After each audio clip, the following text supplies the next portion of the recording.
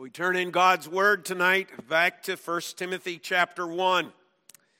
1 Timothy chapter 1, as we continue our evening series on this letter of Paul to Timothy and to the church at Ephesus. Remember, it is both.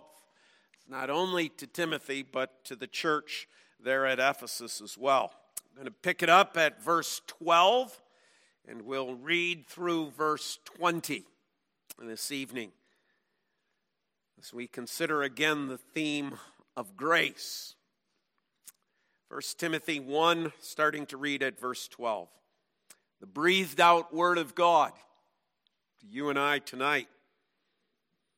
I thank him who has given me strength, Christ Jesus our Lord, because he judged me faithful, appointing me to his service, though formerly I was a blasphemer, persecutor, an insolent opponent. But I received mercy because I had acted ignorantly in unbelief, and the grace of our Lord overflowed for me with the faith and love that are in Christ Jesus. The saying is trustworthy and deserving of full acceptance that Christ Jesus came into the world to save sinners, of whom I am the foremost. But I receive mercy for this reason, that in me, as the foremost, Jesus Christ might display his perfect patience as an example to those who were to believe in him for eternal life. To the King of the ages, immortal, invisible, the only God, be honor and glory forever and ever. Amen. This charge I entrust to you, Timothy, my child, in accordance with the prophecies previously made about you, that by them you may wage the good warfare, holding faith and a good conscience. By rejecting this, some have made shipwreck of their faith, among whom are Hymenaeus and Alexander, whom I have handed over to Satan, that they may learn not to blaspheme. Thus far, the reading of God's word. Let's again bow in prayer. Father, we ask that the study of your grace this evening will strengthen us in our daily lives. Will you give Pastor Bob what is needed to proclaim what we find in your word?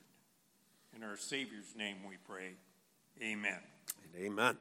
When we considered this same passage last Lord's Day evening, we centered our thoughts on that trustworthy saying.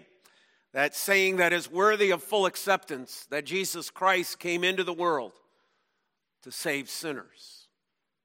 And then Paul's admission, of whom I am the foremost. And the glorious truth that we are taught in that particular passage. But then we come to understand that this was by grace. That Christ coming in the world to save sinners was by grace. Verse 14, and the grace of our Lord overflowed for me. That's what brings him to say, Christ came into the world to save sinners. Why? Because grace overflowed. So let's go back to this passage tonight and consider it under just that theme of grace. I want you to note three things. The reason for grace. Why did Paul receive grace? Why?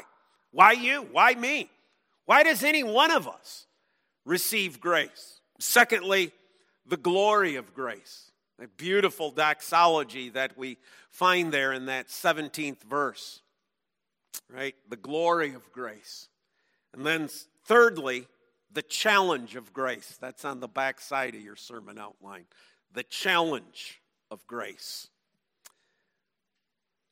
This may come as a surprise to you and to me. But the reason for grace is not us. It's not about me. It's not about you. It was not about the Apostle Paul. It's hard for us in this day and age to think about that, because everything we are told is it's all about us. It really is. It's all about us. It's about our success. It's about our enjoyment. It's about our pleasure.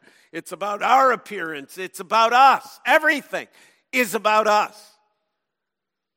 We are taught, and our children are raised in this day and age, in this generation, to think everything is about them. It's all about them. The world revolves around them, around their feelings, around their experiences. The world does it so much and caves so much that way. If you feel like you're a cat, then be a cat. It's okay. Because you see, it's all about us. It's all about us and how we feel and our emotions and our circumstances and our situation. But Paul says that's not the reason for grace. It's got nothing to do with us. That's humbling. Right? Because tucked in the back of our minds somewhere is, it's got to be about us somewhere, don't it? It's got to be. God really had to choose me for a reason, didn't he? I mean, after all, look who I am. I'm Bob Van Manen. Of course God had to choose Bob Van Manen. Yeah, it's all about grace, but it's really because I'm Bob Van Manen. See, there is this tendency that we have as sinners to go back to the tree in the garden all the time and say it's about us. That's what Satan is, essence, tempting Eve with. It's about you. It's about you. Take the fruit, because life is really all about you. It's not about God. It's not about God's command. It's really about you. Take it, eat, and you will be like God. But you see, in this passage, Paul tells us grace is not about us. God's not looking down going, oh, look at that poor soul, Bob. Man, he is such a poor, wretched soul. He is the foremost of sinners. I'll reach down and give him grace and save him. Because you see, if that were really true, then I really am the cause of my own salvation. My own pitiful self is the cause of my salvation. And one of the themes that Paul has here is it's never about us. Look at verse 16. See, Paul is now explaining, right? Jesus Christ came into the world to save sinners, of who I am the foremost. But I receive mercy for this reason. He's now going to tell you. He's going to lay it out. He's going to tell you. What is the reason? The reason is so that in me, Christ might display his perfect patience. See, grace isn't about me. Grace is about Christ. Grace comes to me so that Christ will be exalted. Grace is given to me. Grace is given to you so that Christ will be lifted up. It's not about us.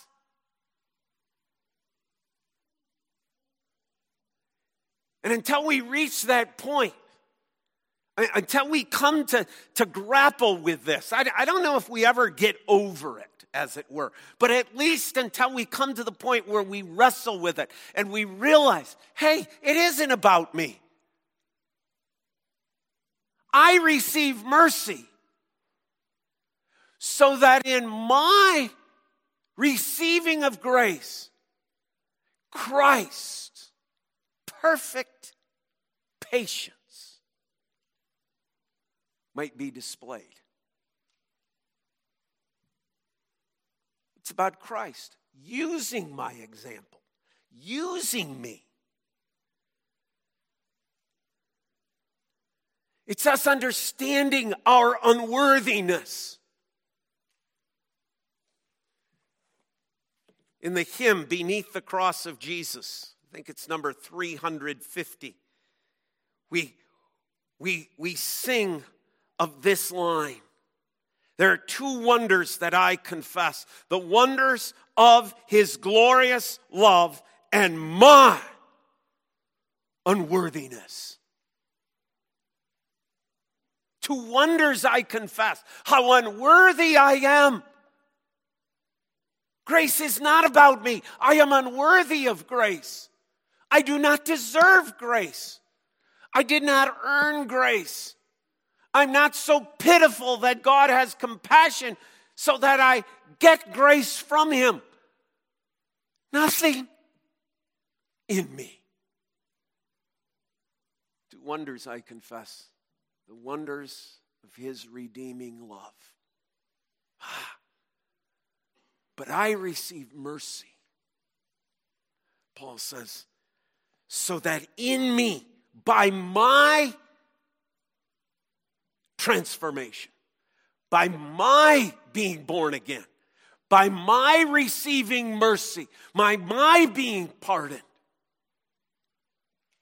the perfect patience of Christ might be on display. The word patience here, in some of your versions, has the term long-suffering.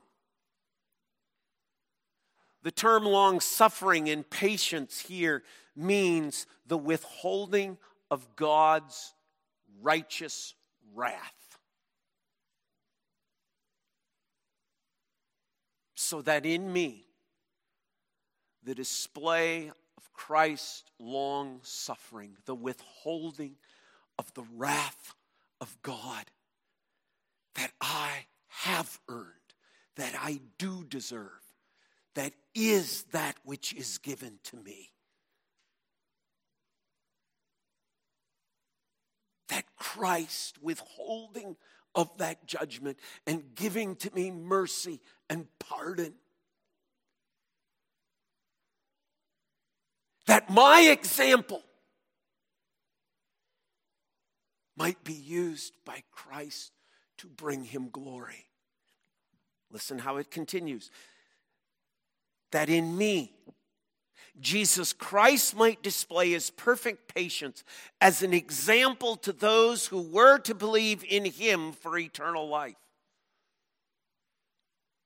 You know what we are? We're a visual board. We're a visible message that Christ uses for the world. What do you mean by that?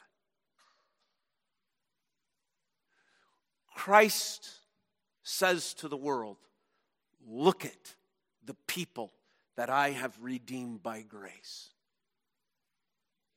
You see how their lives are changed? You see that transformation that has taken place? You see how my display of mercy, how my display of grace has so captivated their life, has so enthralled their life that they cannot help but live for my glory. They cannot help but live for my praise. They cannot help but shout and sing and lift up, glorify my name. And they can't wait to tell people what I've done for them. See, it's not about us. The reason grace comes is for the glory of Christ.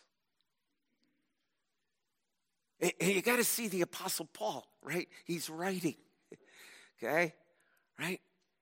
As an example to those who believe in him for eternal life. And he's thinking of all the people on life's journey he has met since the road to Damascus. All those people that Christ has used Paul and Paul's changed life to be the example of what grace does. And he's pausing. He's reflecting on this. He's thinking about this. And what does he do? as he thinks about how this grace has worked, how undeserving he is of this grace, and how Christ is using his life for Christ's own glory.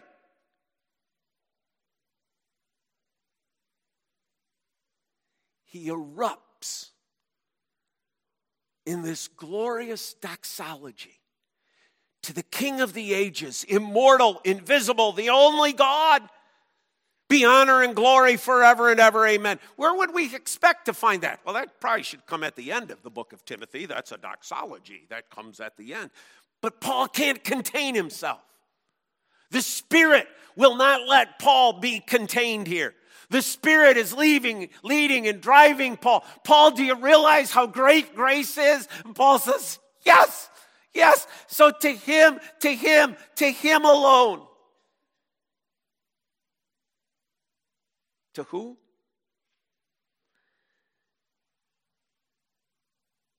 To God the Father, to God the Son, to God the Holy Spirit, who saves.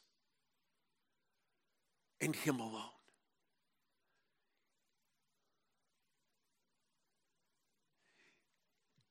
Do you see now why? When you truly understand the biblical concept of grace, why the thinking of the fact of, well, no, God really saved me because he looked down through the ages and saw that my heart would turn to him. So it's really, God's grace is activated by what I have done, is such an affront, is such a blasphemous thing. That's horrible. God's grace is activated by my behavior? How could my behavior of unworthiness do anything? Well, you see, there's that little part of you that really isn't corrupted by sin. You have this will thing that can still choose God. What did we sing? Right? 'Tis not that I did choose you. See, when you understand what grace really is, you separate yourself from any thought, any notion that what you have done earns any grace. Our showing up to church twice on Sunday doesn't earn us God's grace. Our tithing doesn't earn us God's grace. Our reading our Bible every day doesn't earn us God's grace. Our praying every day doesn't earn us God's grace. Nothing earns us God's grace. And Paul is taking this in, and so he erupts with this doxology to a God who is the King of the ages, whose dominion is forever and ever, whose dominion shall never cease. Psalm 145. God's rule as king is not temporary. He's never voted out of office. Even though popular opinion doesn't even recognize him or acknowledge him, it doesn't change the outcome that God is the king. And as Paul looks at this Roman society, this disgusting Roman culture around him, he still acknowledges God is the King of the ages, generation after generation, time after time after time. Always was, always is, and always will be king. Nobody is ever going to dethrone God. What does that mean about his salvation? It's pretty secure in the hands of the King of the ages, who is also, Paul says, immortal. Or as some versions use the word, imperishable. He doesn't decline. He doesn't need refueling. He doesn't need recharging. It's not like your electric car. You still got to plug it in and recharge the thing. God doesn't need a recharging because he never loses anything. Can God's grace sustain me through everything? Yes. Why? Because the supply of grace never fails. It never diminishes. That's why God can say in the midst of troubles, my grace is sufficient for you, Paul. Because it's a grace that never dwindles. All that we see around us perishes, doesn't it? People perish. Possessions perish. Things perish. And someday even this creation is going to perish. But not God. Not God. Paul writes in that 17th verse, the King of the ages who is immortal and invisible. Because God is spirit. He has no physical form that in some way can diminish or wear out. Doesn't need new body parts. Doesn't need to go into surgery and have new shoulders put in or new knees or have back operations. Have heart valves. Have cancer scraped from them. Not God. Because God is spirit. And he's the only one. He's writing this to Timothy. Where did I tell you Timothy is serving? Where is he? What city? He's in Ephesus. One of the crown jewels of Rome. One of the 7 wonders stands there. The temple to Artemis or Diana. You know what it is today? Rubble. You know what God is today? King. In the midst of a culture full of these gods, full of these temples, Paul says to Timothy, when you minister there in Ephesus, you remember that there is only one God. Those gods that all those Ephesians go to, that all those silversmiths are working towards and for, those gods on top of that hill in Athens, those gods in all of those temples in Rome, they don't even exist, Timothy. So to the only God be honor and glory. Be praise and adoration. See, it goes to him. It goes to him. See, the reason for grace is not me, it's Christ. So that all the glory goes to him. None of that glory of salvation comes to me. Bob, you were so smart to accept that invitation that Christ gave to you. Yes, I was rather wise to do that, wasn't I? It was a smart thing for me to do. No. I was dead in my trespasses and sin. It's only by God's work, only by God's grace. It's only by God's moving that there is salvation.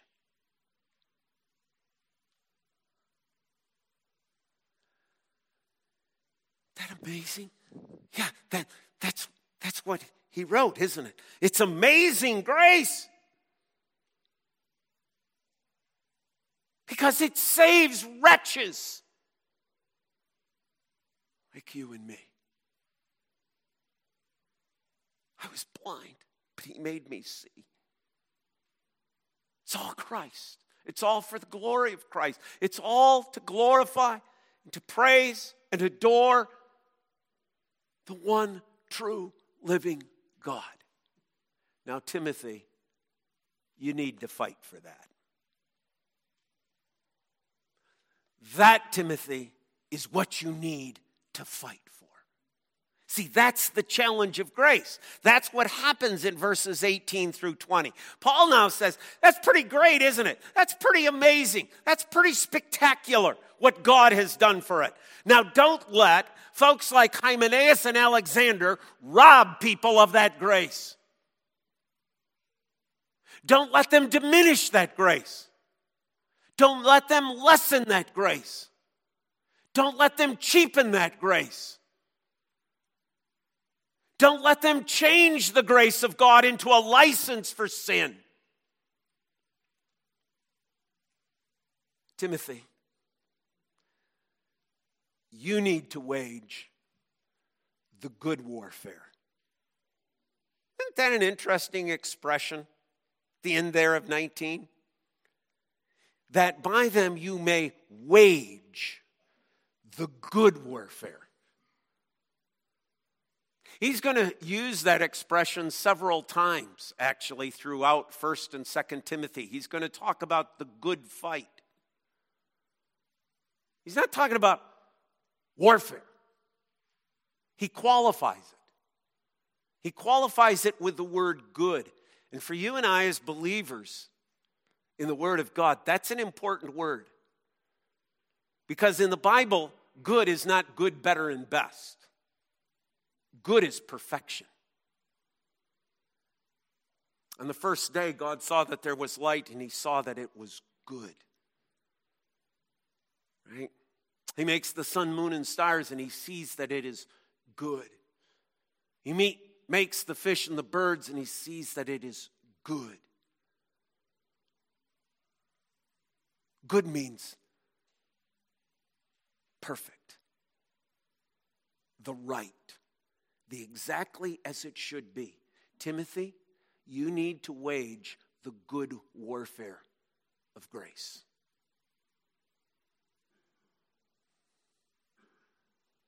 It comes as a charge. This charge I entrust to you. Paul is speaking in terms of being a military commander, and he's charging this young captain. You need to go to Ephesus, and you need to engage in the good warfare of grace. You need to engage in that, Timothy. But Timothy, you need to make sure that it's the good warfare. What qualifies the good warfare? Verse 19, holding faith and a good conscience.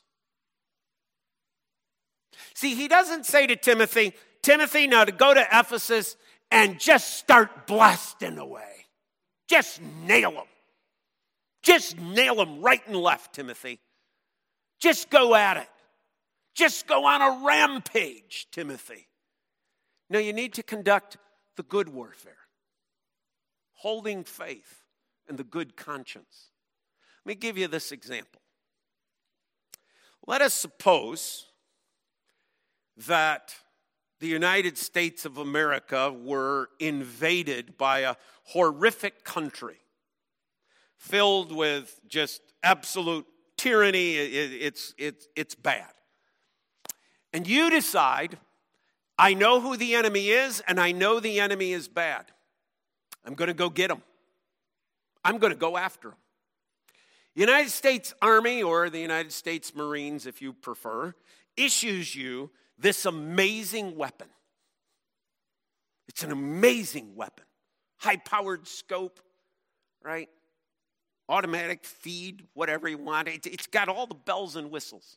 You've never seen it before. You've never shot it before. You've never operated it before. You have no clue how it works. You don't even know where the trigger is on this thing. It's so decked out. But you're going to go to war. You get out there at the battlefield and the fight engages and you look at your weapon and you go, now what am I supposed to do with this? I don't know how it works. Maybe I'm supposed to throw it at him. Because I didn't take the time to study the manual to know how to conduct the good warfare. That's what Paul is telling Timothy.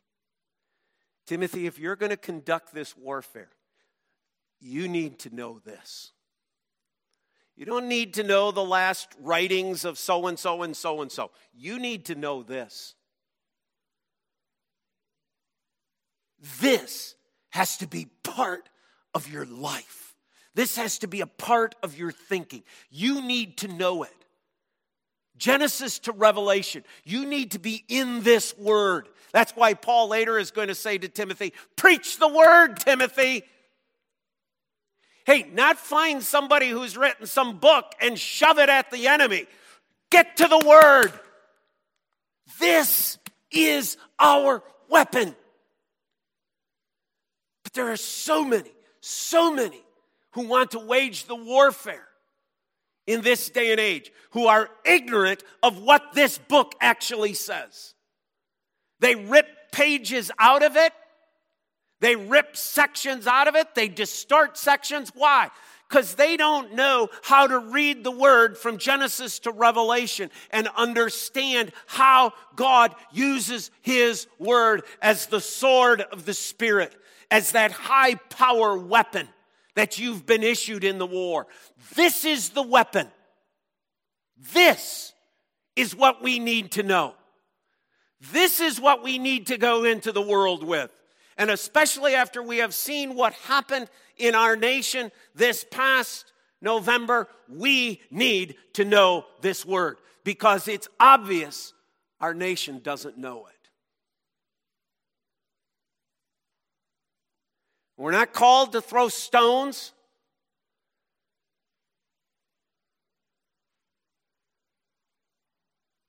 We're not called to throw catechisms. We're called to make use of the Word of God. So I encourage you, as Paul is encouraging Timothy, be in the Word.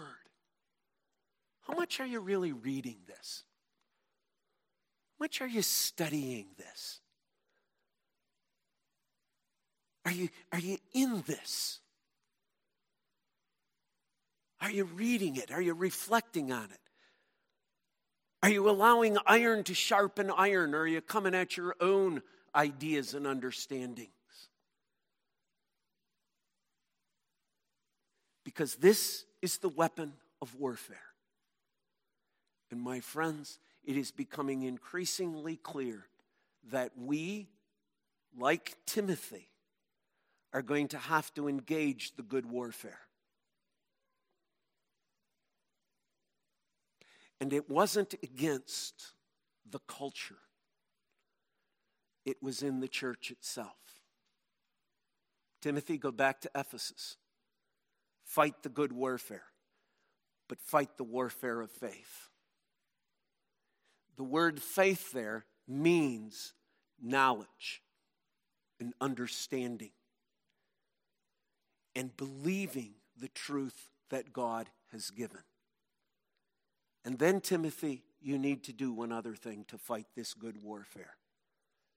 You not only need to know the truth, to know your weapon, to know how to make use of this, but you also have to have a good conscience. Why would a good conscience be important in the fight? What Paul is saying to Timothy is this.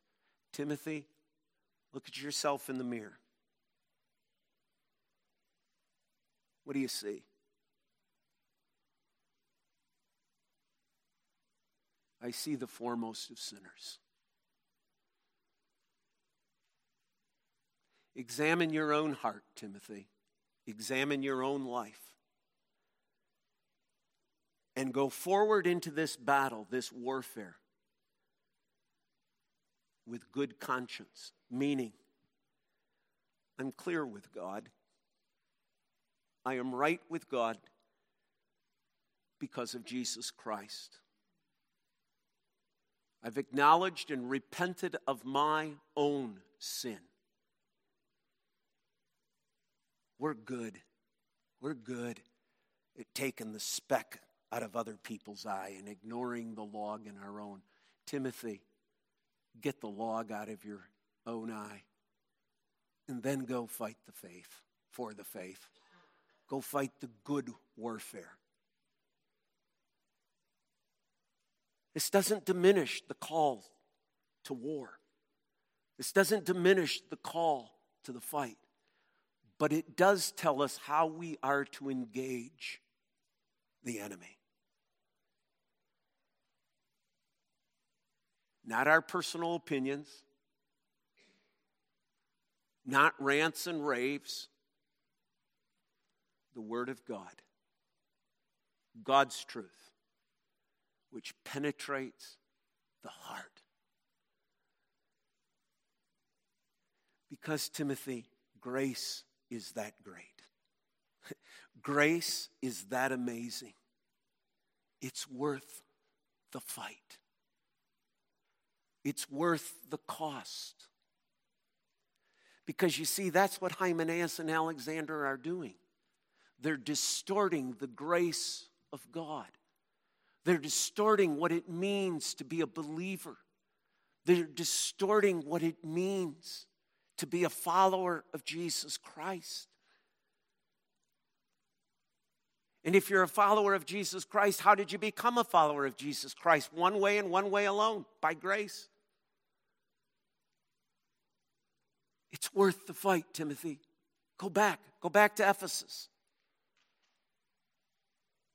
I give you that charge. But fight the good warfare. Fight it in faith. And fight it in a good conscience. Paul, at the end of his life, is going to say, I have fought the good fight. I hope each one of us at the end of our life's journey can say that as well. Not that we have fought, but we fought the good fight, the worthwhile fight, and we fought it as Christ would have us fight it. Amen? Amen. Let's turn in our hymn books.